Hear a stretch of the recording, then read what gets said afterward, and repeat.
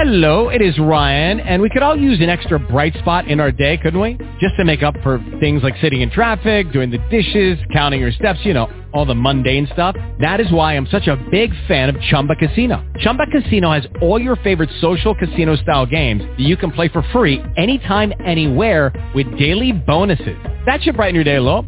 Actually, a lot. So sign up now at ChumbaCasino.com. That's ChumbaCasino.com. No purchase necessary. VGW Group. Void where prohibited by law. See terms and conditions. 18+. Blog Talk Radio.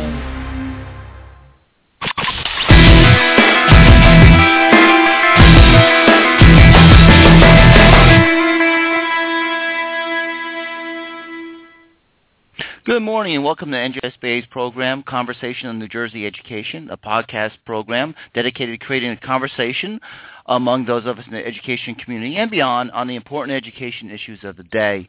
A conversation that brings the state education leaders to you, and I hope that you feel free to join us in this conversation. My name is Ray Pinney. I'll be your host this morning. Today, as usual, we'll not only be taking your calls, but we also have our chat room open. I think this will give you two different ways of participating. To explain that is Kurt. Thanks, Ray. To call in, dial 1-347-989-8904. When you are ready to make a comment or ask a question, press 1. That will indicate on my switchboard that you are ready to ask a question. I'll get your name and your question or topic. Also, if you are on the phone line, I will ask you to turn down the volume on your computer and only listen on the phone since there will be a delay and it is confusing. If you are just listening on your computer, we do have a chat room feature that you can log on to. We will be monitoring the chat room and will pass on some of the comments or questions to our speaker. To log on to the chat room, you will need to register with Blog Talk Radio. Thanks, Kurt. New Jersey was the first state in the nation to pass a tenure law for teachers and staff members, and it was pretty much stayed in place and got stronger over the years until a couple of years ago when Teach NJ was passed, and the landscape in education changed a bit with the change in tenure law. Here to discuss that with me is John Geppert, who is with the law firm of Schwartz, Edelstein and Celso. Welcome, John. Thank you, Ray. Nice to be here. Okay, just tell us a little bit about your background in the law firm before we start. Oh, sure. I'm a partner at Schwartz, Edelstein and Celso. We represent school boards throughout the state of New Jersey, and I'm very involved in representing the boards, attending their meetings, advising them on all matters, and particularly prosecuting tenure cases. Okay. Before we get into the new tenure law, we have to kind of discuss what it was before that. What was the basic provision? I think most people know it, but but could you just rehash some of the basic provisions of tenure before the changes? Sure. For decades in New Jersey, we were used to the process where tenure accrual would take 3 years in several different formats. We also had the tenure cases filed with the Commissioner of Education and then sent to the Office of Administrative Law. So lawyers and administrators were used to dealing with administrative law judges. Their decisions were then sent and appealed to the Commissioner of Education. And that resulted in a body of case law, which was pretty specific as to determining cases. We also were used to the standard discovery process, where cases may take a period of time and where there were 30 days after the filing of the documents to exchange documents and to do subpoenas and research information. So all of that was standard for many, many years. And as you mentioned at the beginning, that we've seen that has now changed. Okay. And how long did it take for a teacher to acquire tenure? Well, it used to be that they would have 3 years, 3 calendar years, or 3 academic years, and 1 day at the beginning of the 4th year, or 3 academic years over a period of 4 years. So that was how the process was up until 2012. And I know New Jersey School Board Association has always been an advocate, as have a lot of other groups, for tenure reform, but this tenure reform was actually supported by all the groups. What are some of the key provisions, the key changes that we can focus in on? Okay, well, we had the Teach NJ, which was the statute that came in 2012, and then that was followed by the Achieve NJ regulations that were just recently implemented. And the major changes are the tenure accrual. Instead of 3 years, it has now been extended out a year to be 4 years. So teachers that now come into place have to obtain tenure over a 4-year period of time. There have also been 2 other things added to that they have to complete a mentoring process during their first year, and then they actually have to achieve new rankings, which they didn't have to do before, of being rated either effective or highly effective in their performance. So that's a significant difference and definitely has raised the bar as to accruing tenure for these teachers. And also, if you are filing tenure charges, the process is a little bit different too? Oh, it's changed completely. It's almost turned it upside down.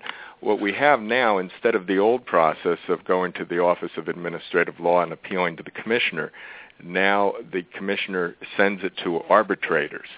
And this is an interesting development here, that it's a pool of 25 arbitrators pursuant to the statute, and 11 of them have been suggested by the NJEA and 14 by the New Jersey School Boards Association. So we've had introduced into the process a bit of variety now as to the decision makers. And as the decisions are starting to come down, we're seeing some variations there. So that's one important factor. We have arbitrators. And then another important factor is the restrictions that have been placed on that. They have very specific time deadlines now, 45 days that they have to actually begin the hearing, and then they have another 45 days to actually complete their written decisions after the hearings have started. So that has really shortened the process, and it's created a number of different challenges for school districts as they go forward with this. One other thing I want to point out, the statute itself talks about limiting the arbitrator's fees to $1,250 a day or $7,500 in total. So that obviously causes a restriction on the amount of time that some of these hearings occur. And as we see in especially some of the more complex cases, that will have an impact. Well, my understanding would be both the limitation of the time, shortening the time frame for these decisions, as well as the fees charged. One of the obstacles a few years ago, before this law, and why district did not pursue it in many cases, was it was costly because it was a very lengthy process. So it has been shortened. So it probably is not as costly to districts at this point if they follow it. I think that's true, that certainly by shortening the time period, it should restrict the cost and lower that to some extent there. What we see on another factor, too, that has an impact in the districts is the discovery schedule has been changed. It used to be that the charges were filed and then there would be a period of time to do discovery. One significant change has been that the school districts have to have all of their paperwork in order and have to have all of their discovery and documents ready to go, because they have to transmit them immediately to the employee's attorney at the very beginning of the case, as soon as the case is filed and transmitted to an arbitrator, or they're precluded from using any documents or any testimony at the hearing. And that is a significant change that has really required the process to be a little more front-loaded, as we say, that you have to have all this preparation done beforehand. I have a couple of questions on if there's issues with teacher and evaluating teacher, because before you do the tenure hearing, I just want to do some clarifications. You talked about a teacher needing mentoring in a district if they're a new teacher. Would that also apply to a teacher who may be a 10-year veteran and just switches districts? Yes, it could be involved there. It's mainly applied to the new teachers coming in their initial year in the district, but there would be some variation with the mentoring if it was deemed necessary, and that would take us into the whole new evaluation process. We have some other changes. When you spoke of changes before, we now have the evaluation rubrics of a highly effective, effective, partially effective, and ineffective that are clearly delineated. And one change for us, too, has been in the area of inefficiency tenure charges. The statute says that they have to be based upon the new evaluation rubrics, which has really led to a situation where a lot of school districts have to go through a 2-year process of evaluating the teachers under these new rubrics before they can really proceed with the inefficiency charges. Yeah, so even if a teacher has had tenure for years, these new rubrics are still, this new evaluation with the new rubrics are still effective for all teachers.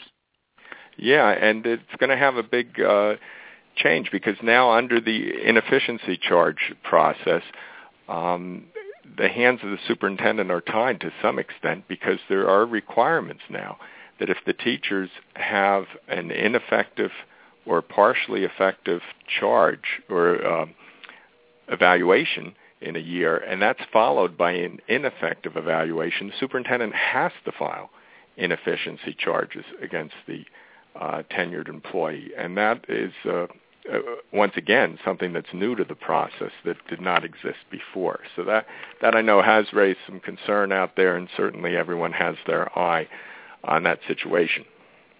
And these, for the most part, these new evaluation models are starting this year. They haven't really, correct? Yeah, that's true. They went into place here, and November 15th was a date when some of the objectives, there's that whole new process, summative rating process. It has introduced new concepts now, sort of a 3-step process for those teachers who are involved in the ASK test. They have their observations, which are called teacher practice. Then they have a second category of student growth objectives, which are goals. And then they have the third category of student growth percentiles, which are actually the New Jersey ASK test.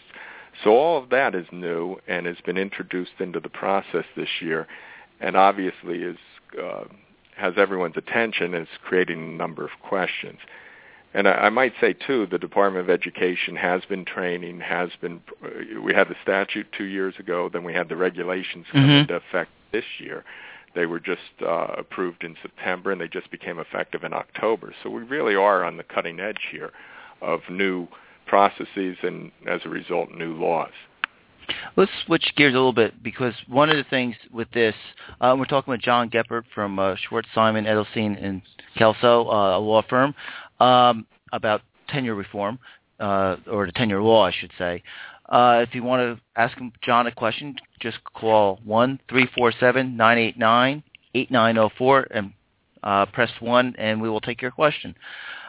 John, you talked about the arbitrator decisions, because you have the basic law, but a lot of times the process changes as arbitrators or judges start making decisions. Are there any decisions out there that are interesting and districts should know about? Oh, I think so, absolutely. As I said, the process is changing, and we now have arbitrators making decisions as opposed to the administrative law judges. And since this process has been introduced, there have been about 28 new decisions that have come down. And interestingly enough, 17 have basically upheld the district and removed this teacher. There have been 7 that have been modified to just be a suspension or increment withholding, and 3 where they actually dismissed the charges for some kind of procedural problem. But looking at 2 or 3 interesting cases, one of the first ones that came down out of Vineland involving Bringhurst was a situation where a teacher had been a teacher of the year and then was caught running naked through a parking lot on 2 different occasions. And needless to say, charges were filed. This employee was dismissed. And it sort of comes under the category, in my mind, of where do you get these guys. But that was, I think, an easy one for an arbitrator. An example of a more middle-of-the-road process came out of Atlantic City, and a case there involving Lord. In this situation, the teacher threw a paperback textbook at a student's head, causing a laceration to the student's head. They did not dismiss the student. They actually modified the penalty, reducing their salary to the time of the period of the suspension. And one thing I would point out is on the other side of the ledger, there's a case that came out of Newark, Williams, where an arbitrator pointed out the problem, and I think this is a good instructive point to the school districts. An evaluation was brought in where the teacher was rated a 0, absolutely terrible in various categories. However, there were very laudatory comments written in the narrative, and the arbitrator was unable to reconcile that, and as a result dismissed the tenure charges and said we can't proceed with this. So that was a concern and something I just want to point out to the school districts out there. So that is a procedural thing that they should be aware of when they, in their evaluation process. There needs to be some consistency. Yeah. Finish up your thought. Oh, sure. I was just going to say that one thing I'd want to point out is it is very important, especially now that arbitrators are involved, that the whole due process, progressive discipline idea occurs, that people are warned as to the problems that they're having. People do the evaluations, and there's a little bit of the human element involved in that. But these are going to have a big impact. And as we see, school districts' hands are tied a little bit in the inefficiency area, which relates to performance. If someone is not doing a good job, then they're going to be required to take action. And we've been talking a lot about inefficiency, but of course we still have the other areas of charges, unbecoming conduct, such as this individual who's running naked through the apartment. Absenteeism is a big area as well. If someone has prolonged absentee problems which prevent them from performing in the classroom, that's a grounding capacity as well. So you do have still a variety of other potential cases. John, we have a question from our chat room, and it relates to pilot districts. Tenure charges, as we were talking about in inefficiencies, tied to the evaluation process. But some of the pilot districts started this evaluation process, not this year, but a year or maybe even 2 years ago. Does that affect the teachers in those districts? Well, to some extent. I do see that the Evaluation Pilot Advisory Committee just issued their report in the last 2 weeks. So everything is changing to some extent as it's developing and growing and progressing, and directives do come down from time to time. But during this period of time when the law first goes into effect, I do think it creates a window here of the first year or two where you don't have the full evaluation rubrics in place. And I think that's leading some districts to hesitate to go in the inefficiency area. But from a lawyer's perspective, if we have an employee who has not performed over an extended period of time and particularly continues to do that, then there's the possibility of considering bringing charges and moving forward. You may face this procedural hurdle of inefficiency charges that are filed now requiring the new evaluation rubrics, but still there's an argument to be made that if someone has just flat out done a terrible job for a period of time, that action is required. Okay. But it would have to be a pretty clear-cut case, because my understanding was that for the pilot districts, that this evaluation model was kind of a pilot, so there were not going to be too many serious repercussions to the teacher, or staff, whoever the staff member is. Yeah, I would say that that's a whole separate category as well, because they've been sliced out and put into this pilot process. So I would really tread carefully. My comments, were more of a general sense as to the typical school district out there. And of course, in all these instances, you would want to apply the specific facts of the case. It is a case-by-case process. And you'd want to talk to your individual school board attorney to apply the specifics to that case. We were talking about the arbitrator's decisions, and you mentioned a couple of them. Were there any other decisions that districts should be aware of? Well, one, the Woodbridge case with Radzik, this was a situation where the individual was discussing the New Jersey Ask test questions with students, both before and during the test administration, and also instructed others to do the same. And this led to charges and to his dismissal. So that's an area, particularly now with the New Jersey Ask having such an important part with these student growth percentiles, that you need to keep an eye on. So that's an example of a situation. We also had a case out of Cumberland County flood where the individual did multiple acts of physical abuse, including pushing a student down the flight of stairs. So in that situation, the teacher was dismissed as well. And I might point out the case up in Randolph, Buglovsky. In that situation, it involved an employee who was misusing the school's computer and sending and replying to sexually explicit emails.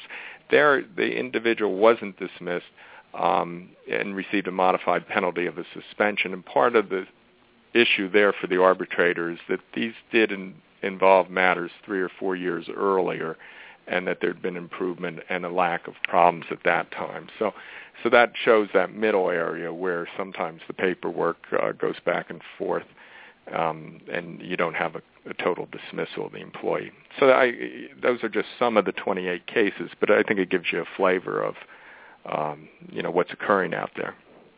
Now, if a district, if we tie it to teachers' performance, and that was the whole idea behind TeachNJ and a lot of the administration's philosophy, is that a teacher should be judged somewhat on the student's performance.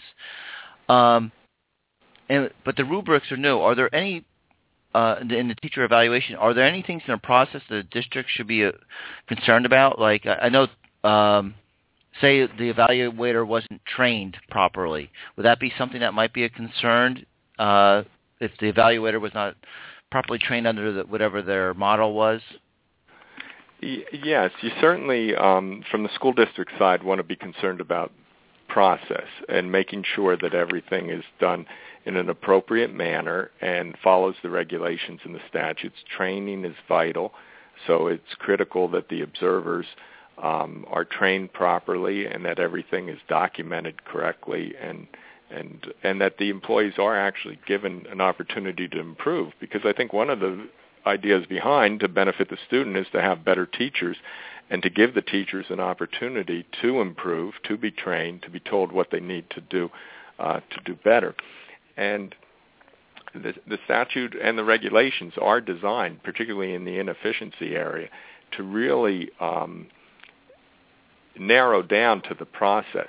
There are only really 4 areas that an arbitrator considers in the inefficiency, and one of them is the failure to adhere to the process, and that is critical. Of course, arbitrary and capricious reasons is the standard legal basis, and that's still there, but it's this failure to adhere to the process or a mistaken fact in the process itself that can be really detrimental. So that's a good question, because it's important that they do everything properly up front.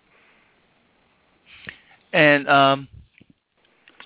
let me just clarify what you're saying. So a district if a district has a teacher that they feel needs improvement through the evaluation process, they have to make a concerted effort that an arbitrator could see or anyone could see that they had a process there to improve the teacher's performance.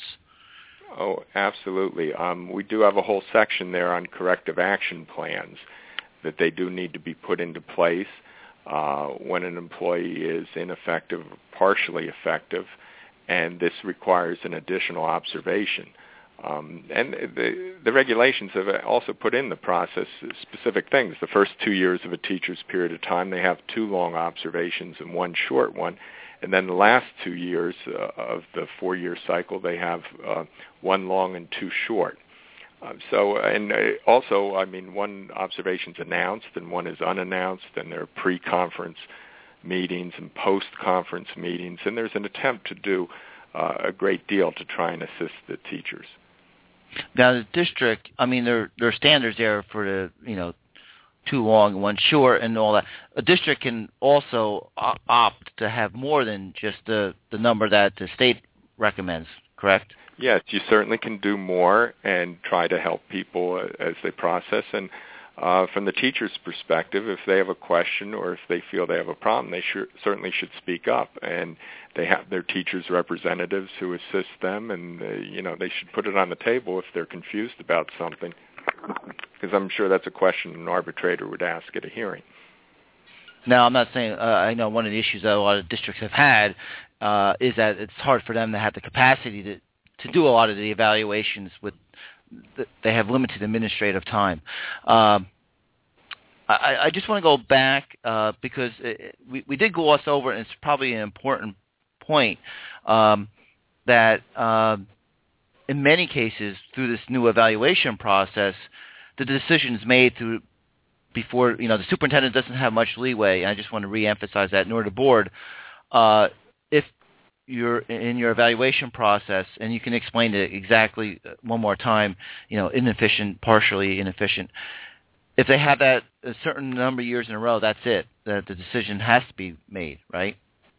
Yeah, absolutely. That if they have a ineffective rating or a partially effective rating in the first year, and then in the second year it's an ineffective rating, then the superintendent is required to take action, file the inefficiency charges. There's also a second situation where if the teacher has 2 consecutive partially effective ratings, and then this is followed in the third year by partially effective, the superintendent may make a finding of exceptional circumstances and defer taking action in that specific situation. But then in that fourth year, it's required that the teacher has an effective or highly effective rating. Otherwise, the charges have to be filed at that point. So this is, I would use the phrase, a game changer for a lot of the teachers, that these evaluations have significant importance, and they certainly should consult with their representatives if they're finding themselves getting into that category.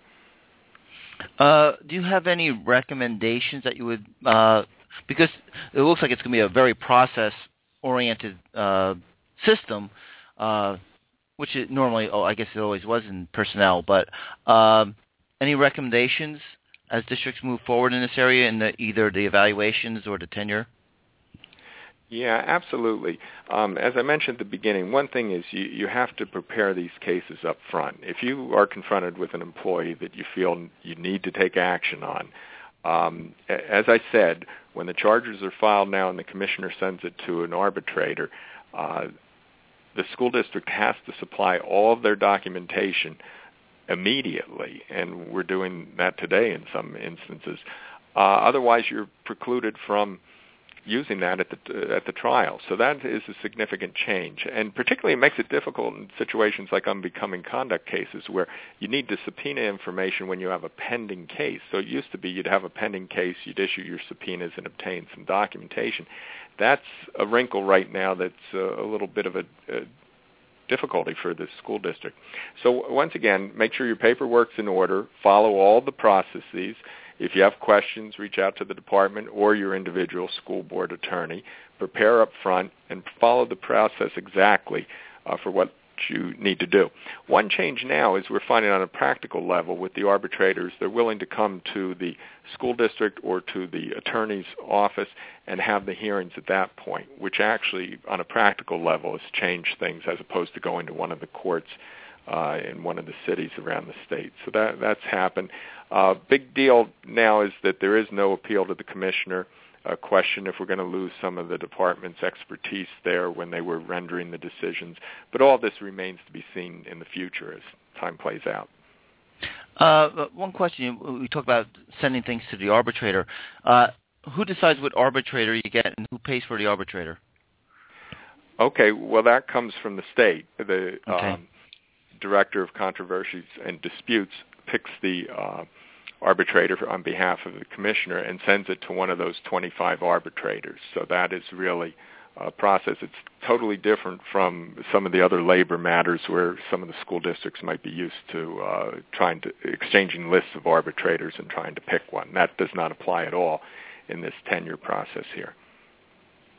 Okay, and if so a district can't select, has no, or district or I guess a staff member doesn't have any say in what arbitrator they get. No, that comes totally from the department. And as I said, it's limited to these 25 individuals, and approximately half of them have come from the New Jersey School Board's recommendation, the other half from the NJEA recommendation. So there is a variety in the arbitrators who sit and hear these matters. And there were certain criteria that these arbitrators had to have before they were even... Yes, so they have to reach a certain level, and that's all followed by the department. Okay, we don't have much time left, John. It went pretty fast. Do you have any final thoughts in the 20, 30 seconds? Well, I just wish everyone well with it. If they have a question, consult the regulations and statutes, and certainly consult your school board attorney. And the bottom line is it's the students that we're interested in, and that's what all these changes have been affected for. So we need to keep that in mind and always try to improve people's performance so that the students benefit. Yes, and I would also tell them that they might want to keep an eye on school board notes in our school law, because we will release arbitrators' decisions and report on that, because the law, I guess, will evolve over time.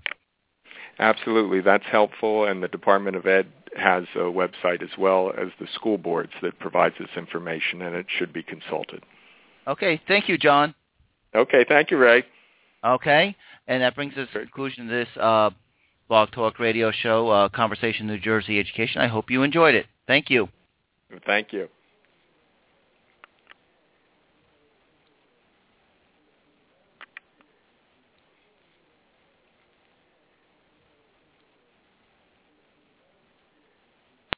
Lucky Land Casino, asking people, what's the weirdest place you've gotten lucky? Lucky? In line at the deli, I guess? Aha, in my dentist's office. More than once, actually. Do I have to say? Yes, you do. In the car before my kids' PTA meeting. Really? Yes. Excuse me, what's the weirdest place you've gotten lucky? I never win and tell. Well, there you have it. You can get lucky anywhere, playing at LuckyLandSlots.com. Play for free right now. Are you feeling lucky? No purchase necessary. Void where prohibited by law. 18+. Terms and conditions apply. See website for details.